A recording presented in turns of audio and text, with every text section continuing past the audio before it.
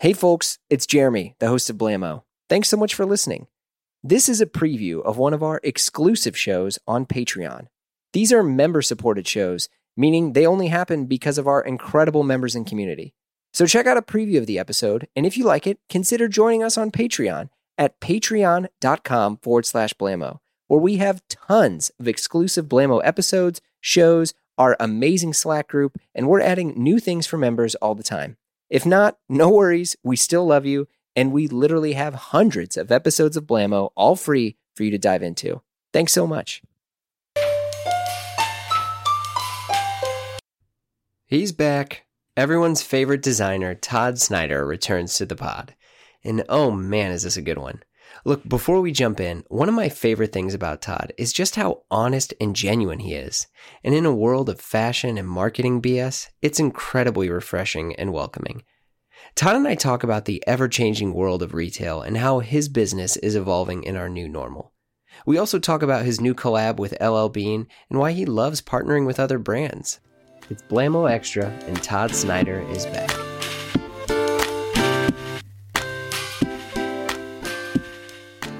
So, how's biz, man? How's life in the quarantine world? It's good. I mean, I hate saying that, but it's business has been solid for ever since the whole thing happened back in March. I was nervous. I honestly didn't think we were going to be around, and really, luckily we still are. Well, yeah, you never know. I mean, you think the stores are just not doing well, but the online business really picked up. I was really grateful we had Champion and kind of that athleisure wear. So that was I mean, having our Champion percentage of sale really spiked. We were selling a lot of joggers, a lot of sweat shorts, sweatpants, kind of the stuff you wear when you're working from home, which is kind of the way everybody's dressing today. So that really helped get us through it. And then we have just been really fortunate with business in general, and a lot of our competitors are struggling or going out of business and whatnot, which I feel bad, but at the same time, we're kind of taking advantage of that. So, well, to go back, like when I first asked, you had said that you'd felt a little bad. I mean, and to kind of like politely push back against that, like everyone I talk to is struggling, which is fine, but like I think people want to hear that people are doing good. Like it's good that you're doing good. Like people are tired of hearing of, well, this brand's not going to last, or this so this is great news.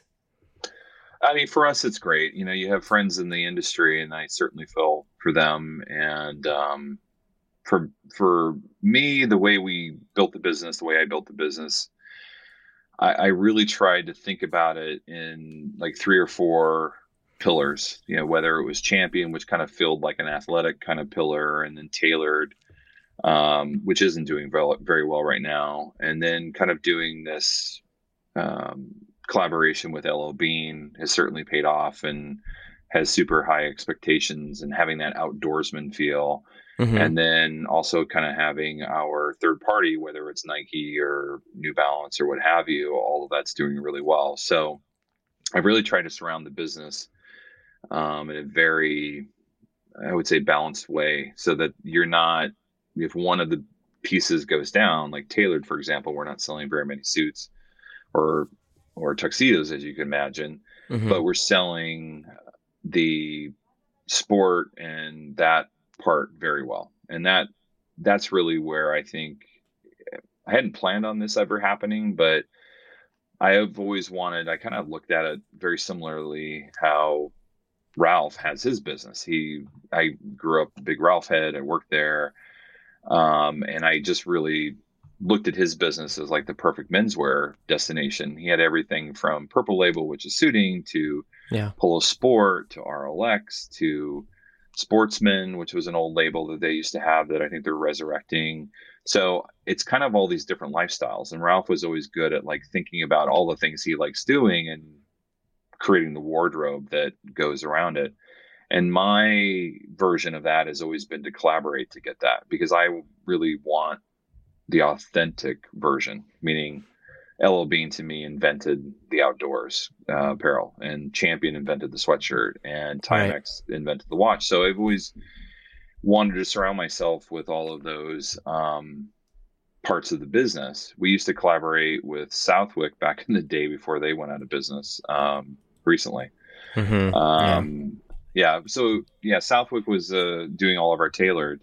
They're owned by Brooks Brothers, and since they went Chapter 11 and also just got bought recently, they really obviously they sold their factories and everything and aren't making anything in the U.S. So it's kind of that piece of the business is sad. Just because I'm a huge fan of, I'm sure you are too, of Brooks Brothers.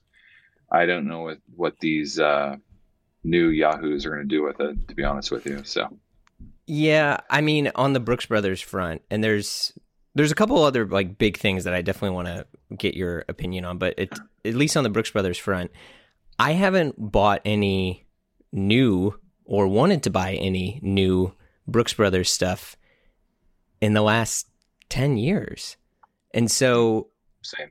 And so probably 20 for me, but yeah, so like in a way I'm not surprised, but also I'm still encouraged because there is still a lot of Garland shirts out there, and there are a lot, and not to get into the whole sustainability thing, but I do think that people can still love and associate what made that brand great, which was this, American classic thing, and buy some of these older stuff. And I don't know, maybe the new companies the new management will kind of recognize that and find some way to honor the reasons why people like it, versus 400 outlet stores. But yeah, I don't think they will. I mean, well, we can be candid about it. It's please. It's very rare that we get to rip on other brands, but I do think the group that bought them has zero experience in building brands. What they do is they buy brands distressed, they chop them up, they sell off the inventory. I mean, I can't name one brand that they've bought and turned it into an amazing brand. So I don't think that's going to happen. I personally think they're just going to ruin it. They're going to license it out, try to make money, where you'll start seeing Brooks Brothers stuff at Bye Bye Baby, for example. I shop Bye Bye Baby, and they own Nautica, and they own a few other brands, and you see all of a sudden like, oh, there's some Nautica slippers here. There's some, Nautica. I forgot. Yeah. So I wouldn't have too much expectation. It's a bummer because it's such a great brand, and I do think whoever had an opportunity to turn it into an amazing brand, but I don't have a lot of expectation that they'll turn it into something. But we'll see. Yeah. I'm bummed because I know it was such an iconic brand. I've been trying to collaborate with them for the last 4 years, and it never happened. It was just they were very slow to kind of make any changes there. Their management at the time, which was some good people there. I worked with them a lot doing production and all that.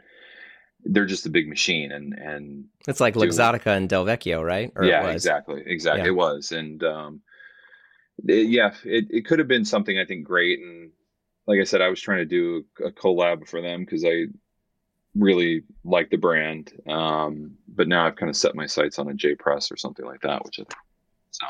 Yeah. Well, with all this stuff, something that has been happening, and I'm curious about how you feel about the pressure here.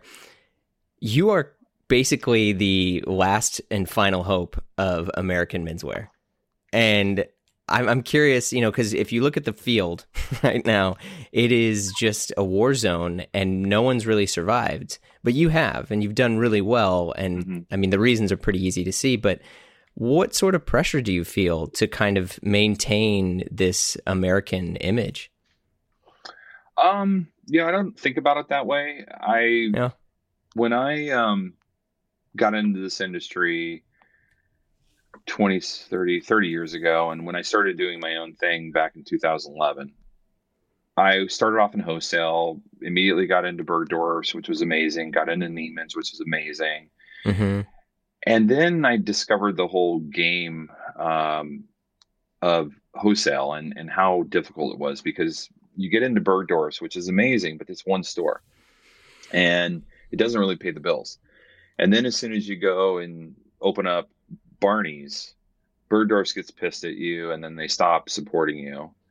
And then if you go to Nordstrom, God forbid, you're really out. And this is the way it was 10 years ago. It's changing because Barney's is gone and Nordstrom is really the king of wholesale right now, or retailers, which I know is not easy, but they're the best in it. They don't kill you with markdowns. They don't kill you with chargebacks. But that wholesale sucks. I mean, it really. I'll be very, very honest with you. It's a ripoff, because all of these, and I can say it because I don't sell to them anymore. I knew that if I was going to be successful, I had to get out of that business, because the way the old guard used to be, you would partner with retailers. Ralph partnered with Bloomingdale's back in the day, with Saks back in the day. They helped him build shops. They really helped build his brand. And what's happened now is that doesn't happen anymore. It really is about the margin and you protecting their business. And they really don't give you any outs to make money. And why is that? Want to hear the rest? Join us over on Patreon. You'll hear this episode and tons more exclusive pods, from the return of Sid Mashburn, Michael Hill of Drake's, and more. You'll also get access to our private members-only Slack group, where we chat about menswear and a bit of everything. Visit patreon.com/Blamo, and we'll see you there.